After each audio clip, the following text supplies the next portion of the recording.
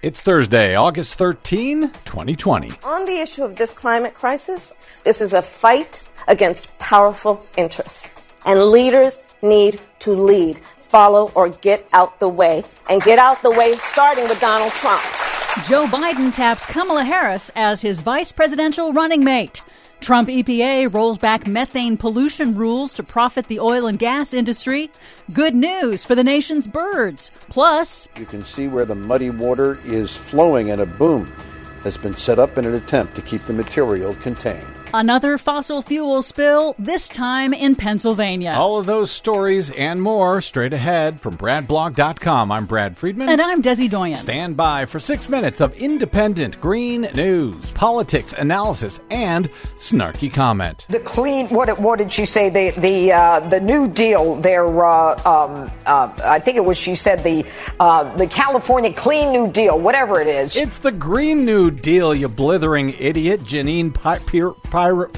Jenny, whatever it is, Fox News lady, this is your Green News Report.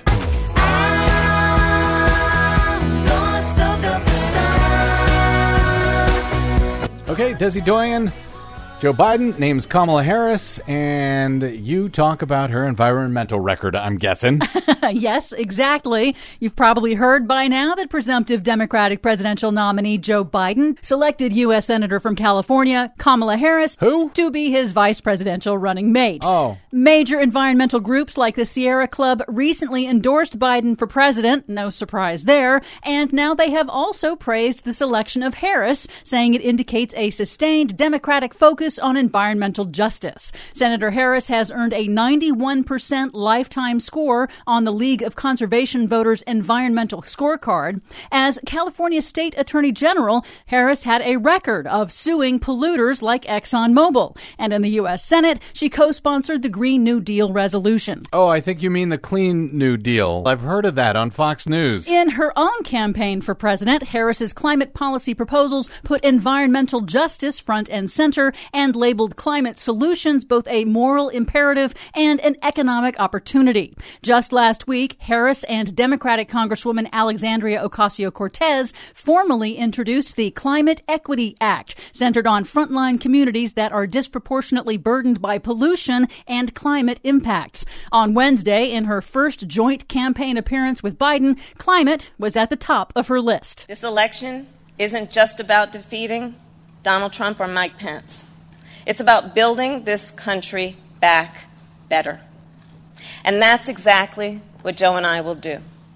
We'll create millions of jobs and fight climate change through a clean energy revolution. Climate scientists have warned with increasing urgency that the next 10 years will seal the trajectory of global temperatures and living conditions for all life on the planet for the next century. So the November 3rd election really is an inflection point, a crossroads for the planet. Didn't you say that 4 years ago?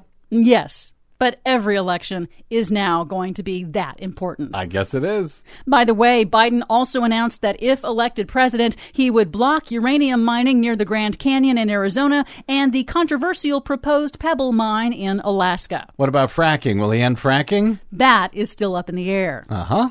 Meanwhile, as if to underscore the stark differences between the two major parties, the Trump Environmental Protection Agency is set to formally issue new rules to weaken key Obama-era standards restricting methane pollution from the oil and gas industry. The rollbacks include eliminating federal requirements that oil and gas companies install technology to detect and fix leaks of methane, an extremely potent greenhouse gas. However, the new rules could be reversed if Democrats win the White House and take control of the Senate. A rollback?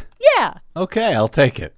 In Pennsylvania, cleanup operations are now underway from a new spill on the controversial Mariner East 2 pipeline under construction. Drilling mud flowed into a state park lake that also provides drinking water for Chester County residents. The $3 billion Mariner East pipeline has racked up more than 100 environmental violations in just 3 years for polluting wetlands and waterways. I hope Joe Biden notices that's his home state.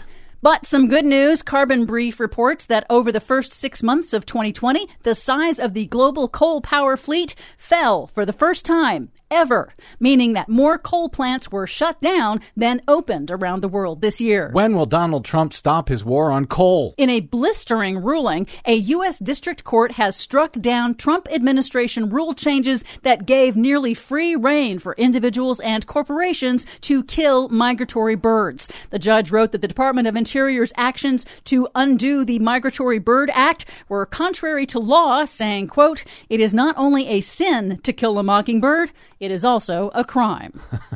That ruling is for the birds.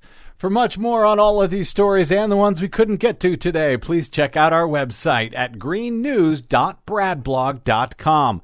Find, follow, and share us planet-wide on the Facebooks and the Twitters at Green News Report. I'm Brad Friedman. And I'm Desi Doyen. And this has been your Green News Report. Luke and Harry, Indiana, by the light switch. Who watches over you? Make a little bird